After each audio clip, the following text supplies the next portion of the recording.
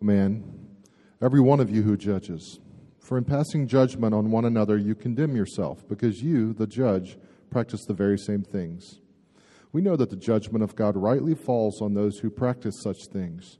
Do you suppose, O man, you who judge those who practice such things and yet do them yourself, that you will escape the judgment of God?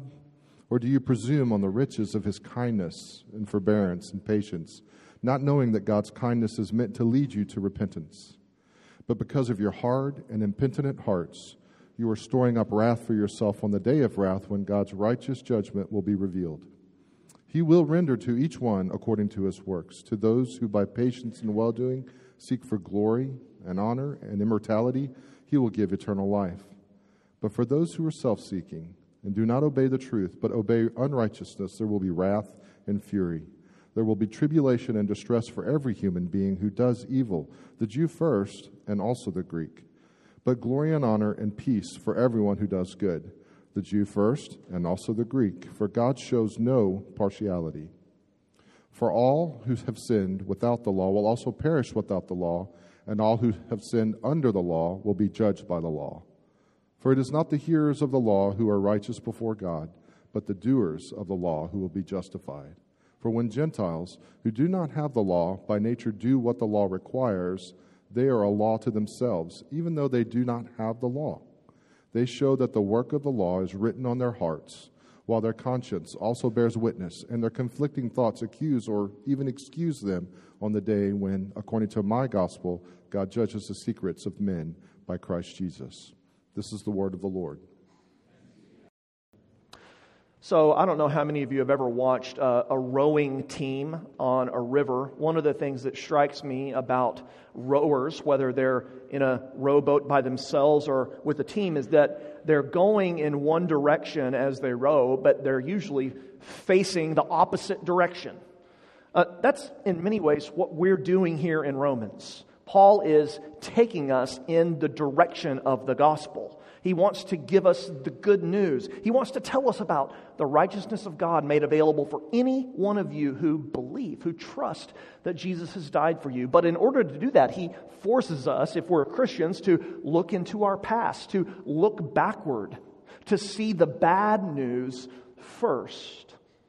Anselm of Canterbury was an early Christian leader almost 1,000 years ago now, who is quoted as saying to many people time and time again, "You have not yet considered the gravity of sin. You have not yet considered the gravity of sin." That's what these chapters in Romans are intended to convey. They are telling us really an essential truth if we want to understand ourselves, if we want to understand the world we're living in, if we want to understand who God is. And here's the truth. Something is wrong. Something's wrong with this world. Something's wrong with you. And it needs to be made right. And here's why that's such an essential truth. Wherever sin is unmasked, and confessed, God's redemptive power is already present and already acting. If you want to be changed, really changed by the gospel, you have to face the gravity of sin.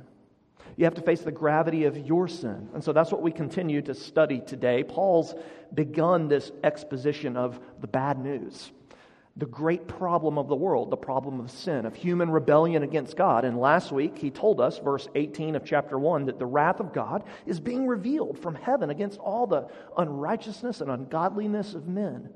And then Paul spent the second half of that chapter writing about irreligious people, pagan Gentile people who reject God. That's the point of those verses. They reject the clear truth about God, and they construct and worship counterfeit gods. And God gives them over to what they most want, a life without Him. And now in chapter 2, the verses that Tim just read for us, Paul's continuing his discussion of the gravity of sin. But here we find out that Paul's been setting you up. He's doing a judo move on you. And it's only now that you figure that out. You know, in judo, so I'm told, no judo master am I. But I've been told that in judo, you'll use your opponent's own momentum against him or against her. And that's exactly what the apostle is doing here. Here's the idea. There are many, many people in the world. There's a lot of people in this room right now, whether they're Christians or not, who would agree with everything Paul said in those verses last week. They would hear my sermon from last week and they would say, "That's right, Pastor. Preach on. Denounce those heathens.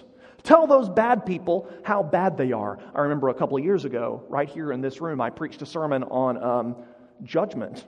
Not a fun sermon. Sodom and Gomorrah was what I preached on. And afterwards, someone who I knew wasn't a Christian came up to me and he said, "That's a great sermon, Pastor. Don't ever hesitate to preach God's judgment." And I thought, I'm not sure this had the effect I was intending. And that makes the point exactly.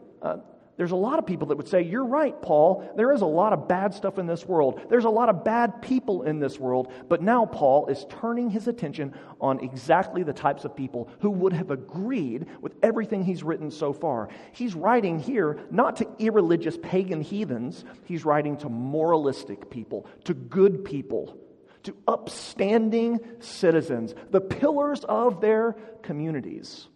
You can see that in the details of the text. If you look in those verses in chapter 1 again, notice how often Paul says them. Verse 18, the wrath of God is being revealed against men.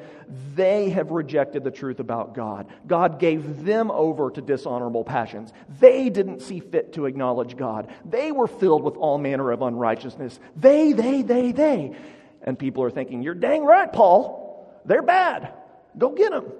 Verse 1, chapter 2, therefore you have no excuse. Judo move. Turning the tables. So here's what I want you to hear this morning. Here's what you need to know. We live in a city full of moralists. Do you know that? We live in a city full of moralists. When Marianne and I moved here 6.5 years ago to plant this church, I would meet random people in the community, and they would ask me what I was doing, and I would say, "I'm here to plant a new church." And they would say, "Man, that sounds great." And they would pat me on the back and then say, "You're doing a good work. We need more of that in this town." And I'd say, "Oh, I'm so glad you think that. Is there a place where you go to church?" They'd say, "No, I don't go to church." "But you're doing a great job, Pastor." Now, the prior city we lived in, Tucson, if I had told someone in Tucson, "Hey, I'm here to plant a new church," they would have looked at me like I had 3 eyeballs. Very strange thing to do. But here it's normal. It's part of the water we drink and the air we breathe. We're 2 thumbs up to Jesus, conservative, nice, moral people. We live in a city full of moralists. Can I take it even closer to home? Some of you are moralists. Some of you are moralists. Some of you are Christians, and in your sin, when you're not believing the gospel, you fall back into moralism. But some of you think you're Christians, but you're not. You're just a moralist. And it would be a tragedy for you to never know the difference. That's why Paul wrote these verses. He wants you to consider how your heart, your moralistic heart can be exposed. He's saying that the gravity of sin affects the proverbial bad guys, and it also affects the proverbial good guys. That's what these verses show us. Paul's about to expose your heart. It's not very pleasant, but it's necessary. We need the surgical conviction of the Holy Spirit to come upon us in power so that we will run to Jesus Christ and to His deep grace, to His abundant mercy. There's mercy for the irreligious heathen, and there's also mercy for the moralist. But first, you have to see what you really are. So, 3 marks of the moralist in Romans chapter 2. The first mark, Paul tells us, moralists judge people by a standard that they can't keep themselves. Verse 1, you have no excuse, oh man, every one of you who judges. Paul says that those who judge others are also under God's righteous judgment. So what does he mean when he says judging? Well, he doesn't mean that people should never make discretionary, discerning decisions, even about other people. There's a sense in which judging is a good thing. I mean, 1 Corinthians chapter 2, Paul says that the spiritual person judges all things. So that's not what he means. He means probably what you assume when you read that. He means that moralistic people have a tendency towards hypocrisy. Moralistic people are critical of everybody except, guess who? Yours truly. They're critical of everybody except themselves. Moralists, Paul's saying here, work themselves up into a state of self-righteous indignation over the behavior of other people, and they can't see the same issues that they are so indignant over in their own hearts, in their own life. That's why Paul says, verse 1, in passing judgment on another, you condemn yourself, because you, the judge, practice the very same things. I don't know about you, but I find it fascinating. I find it to be a fascinating aspect of human nature that none of us like judgy people. I mean, do we? It reminds me of that Simpsons character, Ned Flanders, I believe, is Homer's next-door neighbor, who's like the proverbial judgmental Christian that nobody wants to be around. We can't stand judgy people. We can't stand hypocrites, but we all do the same things.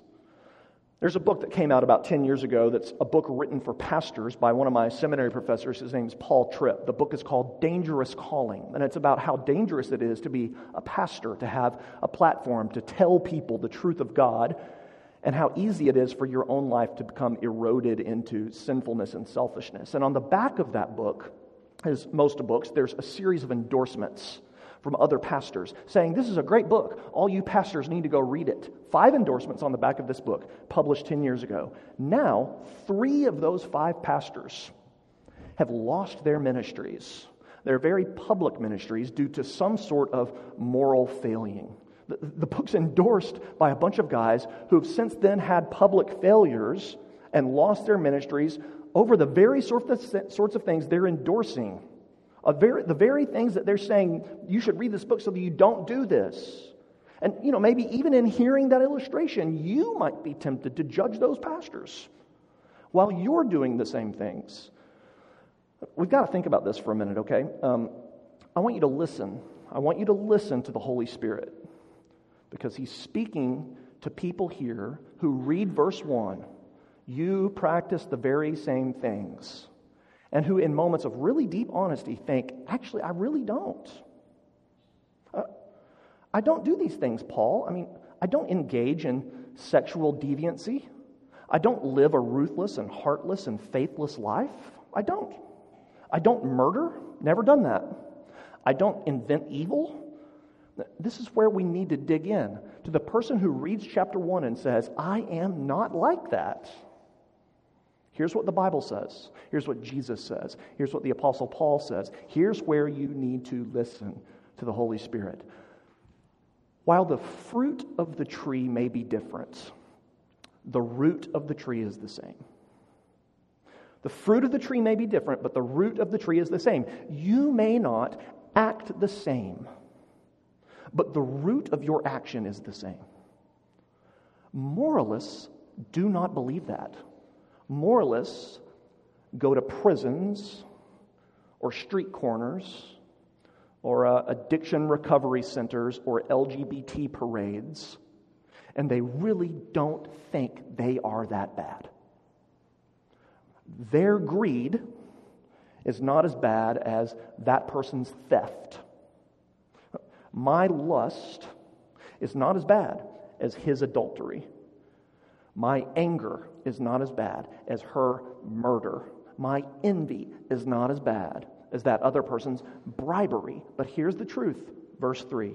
Do you suppose, O man, you who judge those who do such things and yet do them yourself, that you will escape the judgment of God? Paul's saying that by trying to be really nice and good, you cannot escape God's judgment. You cannot escape God's judgment. This is hard stuff. By not being as bad as some other people in your mind. Francis Schaeffer, a theologian in the 20th century, said of these verses 1 through 3 that it's like an invisible tape recorder. Tape recorders. You kids know what those are. An invisible iPhone app, let's use that, that's strapped around your neck, that is recording every word that you say. It's also recording every thought that you have, every secret addiction or compulsion, every attitude is being recorded. If you think about it that way, ask yourself, are you really in a place to be passing judgment on others? Are you really in a place to think that you're better off than others? Paul's point is that no one of us, none of us, can even live up to the standard that we impose on other people, much less the law of God. And listen, the moralist is the one who fails to see this in his or her life. Are you a moralist? Are you a moralist? Do you judge others by a standard that you can't live up to yourself? You know you're a moralist if you have a really hard time with people who break the rules. There's example one. Especially when they get away with it. You say to yourself, I follow the rules.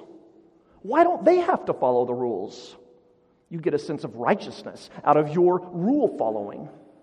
You know you're a moralist if you're unable to receive any criticism about your own life. Your spouse or your child or your parent or a friend or a counselor or a pastor calls you out on an issue that they see, and your inner lawyer, sorry lawyers, but your inner lawyer immediately perks up and comes to your defense. And you say, well, I may have been snippy with you, I may have been short with you, but you don't know what kind of day I've had. Or, I may have been rude, but it's because of the way you treated me. Do you see that in your life? Is that something that you're prone to? The Spirit is perhaps opening your hearts to this. And He says, listen, lay down your moralism. Lay down your moralism and come to Jesus. The kindness, verse 4, and the patience of God are drawing you. They're drawing you right now. Lay it down. Confess your failures. Confess your secrets. Receive the cleansing of Jesus' grace. There is grace for you. There is mercy for you. You don't have to measure up. You can't measure up. Own who you really are. Admit what you've really done and said and thought. God came to call sinners, not the righteous. This is a place for the sick, not for the righteous. The church is a hospital, not a museum. For the faux moralists. Moralists are those who judge others by a standard that they can't keep themselves. The second mark of moralism, Paul tells us, verses 6 through 11, is that you think God grades on a curve.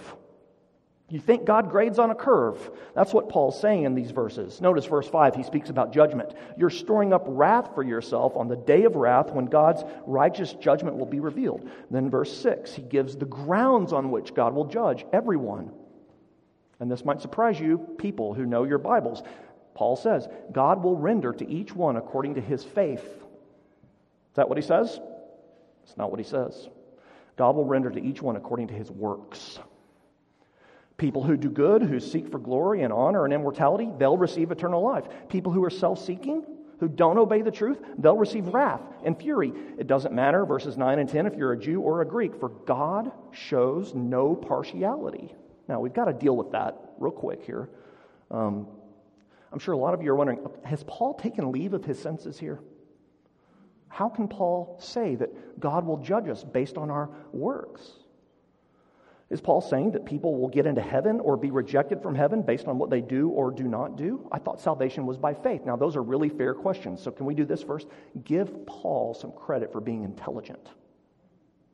20 verses ago, he said that the righteousness of God comes to faith for faith. In just a few verses, verse 9 of chapter 3, he's going to say all, both Jews and Greeks, are under sin. Chapter 3, verse 20, he says no human being will be justified by the works of the law. So what's going on in these verses? Well, remember, Paul's going after the moralist, okay? And the moralist is the one who does not believe that the playing field is even. The moralist does not believe the playing field is even. The moralist believes that he or she is better than, that he or she is better off than the immoral, irreligious person. So Paul is at pains to establish that God does not grade on a curve. God will judge every person on the same basis by works, not by religious heritage, not by national identity, not by what family you were born into. The standard of judgment, Paul says, is the same for everyone. Imagine Paul saying something like this. Imagine you're having coffee with him, and he says, I know that you're proud of your morality. I know you're proud of what you've avoided and the people you've shunned and stayed away from. I know you're proud of your good works and your charity. I just want you to remember the standard that God has. Remember what the entrance exam to heaven or hell is. It's those who by patience seek for glory and honor, immortality, and who are not self-seeking. Ever. Period. The standard is not, I think I'm more about God's glory than being self-seeking, 63.8% of the time. The standard is not, I am definitely less self-seeking than my brother-in-law. The standard is Galatians 3:10. Cursed be everyone who does not abide by all things written in the book of the law and do them. So if you've always, in every moment of your life, been after God's glory and honor, and you've never been self-seeking, even once, you have nothing to worry about. You have nothing to worry about. This judgment language is nerve-wracking. It's nerve-wracking, and really it should be. Why does the Bible do this to us? Why does the Bible talk about judgment and the day of God's wrath and fury? Why does Jesus tell stories like the parable of the sheep and the goats, where he will say to some people who have done what we would consider to be some really good things, some people who have been really moral, Jesus says to them, "Depart from me, you cursed, into the eternal fire prepared for the devil and his angels." Jesus does this, and Paul's doing this, and the Bible does this to us because God wants you to realize that one day every single one of you will stand before him. It's true. One day, every one of us will stand before the all-powerful King of the universe, the judge of the living and the dead, and we will give an account for everything we have ever done. The videotape recorder, the iPhone app recorder of our lives will be played, and even worse news, it will be public. And there's two possible scenarios. There's two possible sentences for everyone, because God is impartial and just. One is condemnation based on our sin and failure, and the other is justification, a declaration of righteousness, but not based on our works. Our works cannot measure up. No, any justification is only going to be based on the work of Jesus. When you stand before God with eternity on the line, you better have righteousness. You better have righteousness. Paul's asking, is it going to be yours or is it going to be Jesus's? Listen to the Spirit. Lay down your efforts to appease God by your morality. Stop fooling yourself into thinking that you're not that self-seeking. Enough with the lie. Enough with the lie that God is partial to you because of who you are or where you were born or what you have done or the friends you've made. Run to Jesus Christ. Let Jesus cover you with his righteousness. He longs to do just that. Take on Jesus' identity. Stand before the throne of God in Jesus. Hear the acquittal and the forgiveness of the judge as Jesus pleads the merits of his blood for you. That's what the Spirit's asking you to. He's summoning and beckoning you into just that posture. Final mark of the moralist. The first is you judge people by standard you don't keep yourself. The second, you think God grades on a curve.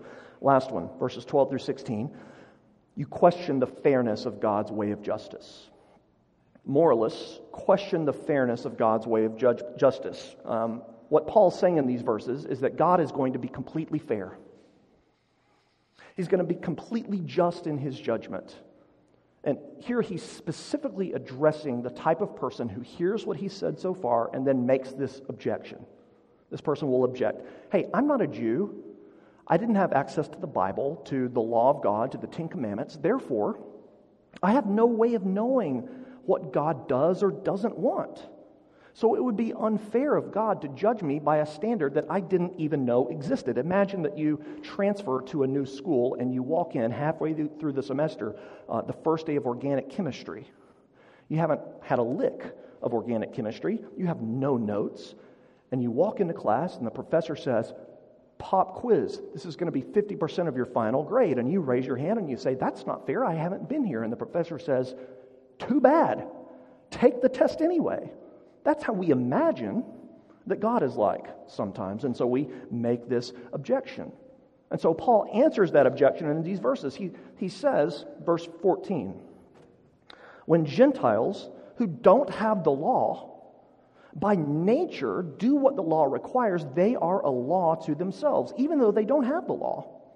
They show that the work of the law is written on their hearts, while their conscience also bears witness, and their conflicting thoughts accuse or even excuse them. Paul's saying that no one is going to be judged by a standard that they have not known. That's what he's saying. Paul says that people like Gentiles who do not have the 10 Commandments are, verse 14, a law unto themselves. What that means is that because God made everyone as self-consciously moral people, everyone shows by their behavior that the law of God is written on their hearts. Now, that's just a simple fact of history. That's why every culture in the history of the world has had pretty much the same basic moral standards. That's what C.S. Lewis is arguing at the very beginning of Mere Christianity. He puts it better than anyone. Can I read to you what he says? Listen to Lewis. Everyone has heard people quarreling. They say things like this: how do you like it if anyone did the same thing to you? Why should you shove in first? Give me a bit of your orange. I gave you a bit of mine. Now, what interests me about all these remarks is that the man who makes them is not merely saying that the other man's behavior does not happen to please him. He's appealing to some standard of behavior which he expects the other person to know about. Quarreling means trying to show that the other man is in the wrong, and there would be no sense in trying to do that unless you and he had some sort of agreement as to what right and wrong are.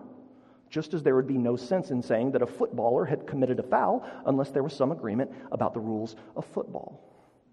The point is that the moralistic person loves to argue that it is not fair for God to hold them to a standard they didn't even know about. And God replies, I will judge you by your own standard then. No one will be judged or condemned for a standard they have not known. Of course, the point is we don't even live up to our own standards of morality. And that's what will condemn us if we attempt to stand before God based on our morality. So we have no right to question the fairness of God's justice. God's going to be perfectly fair in his righteous judgment at the end of all things. Judgment's a hard thing to consider.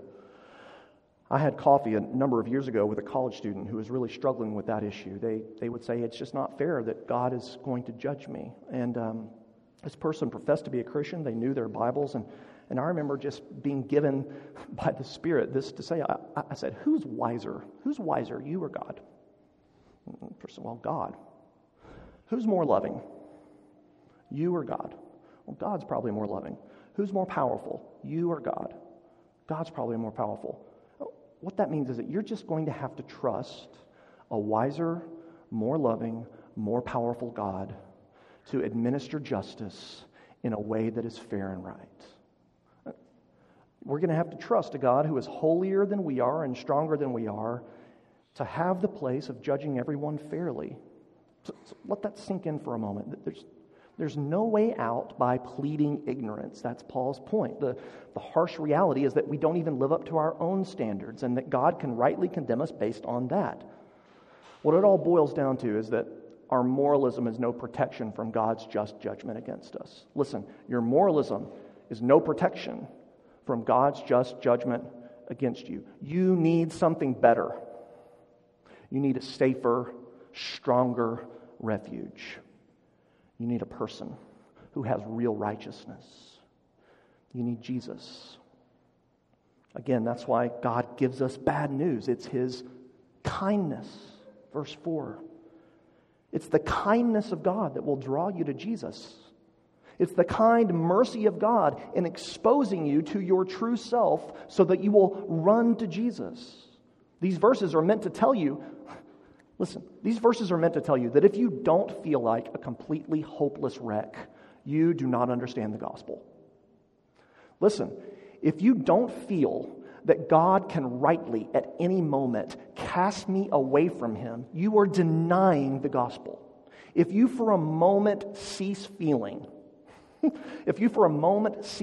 like, I could never measure up, and attempting to is a perilous rat race that has destroyed millions and will destroy me. If you stop feeling that way, you have denied the gospel. The gospel is you cannot measure up.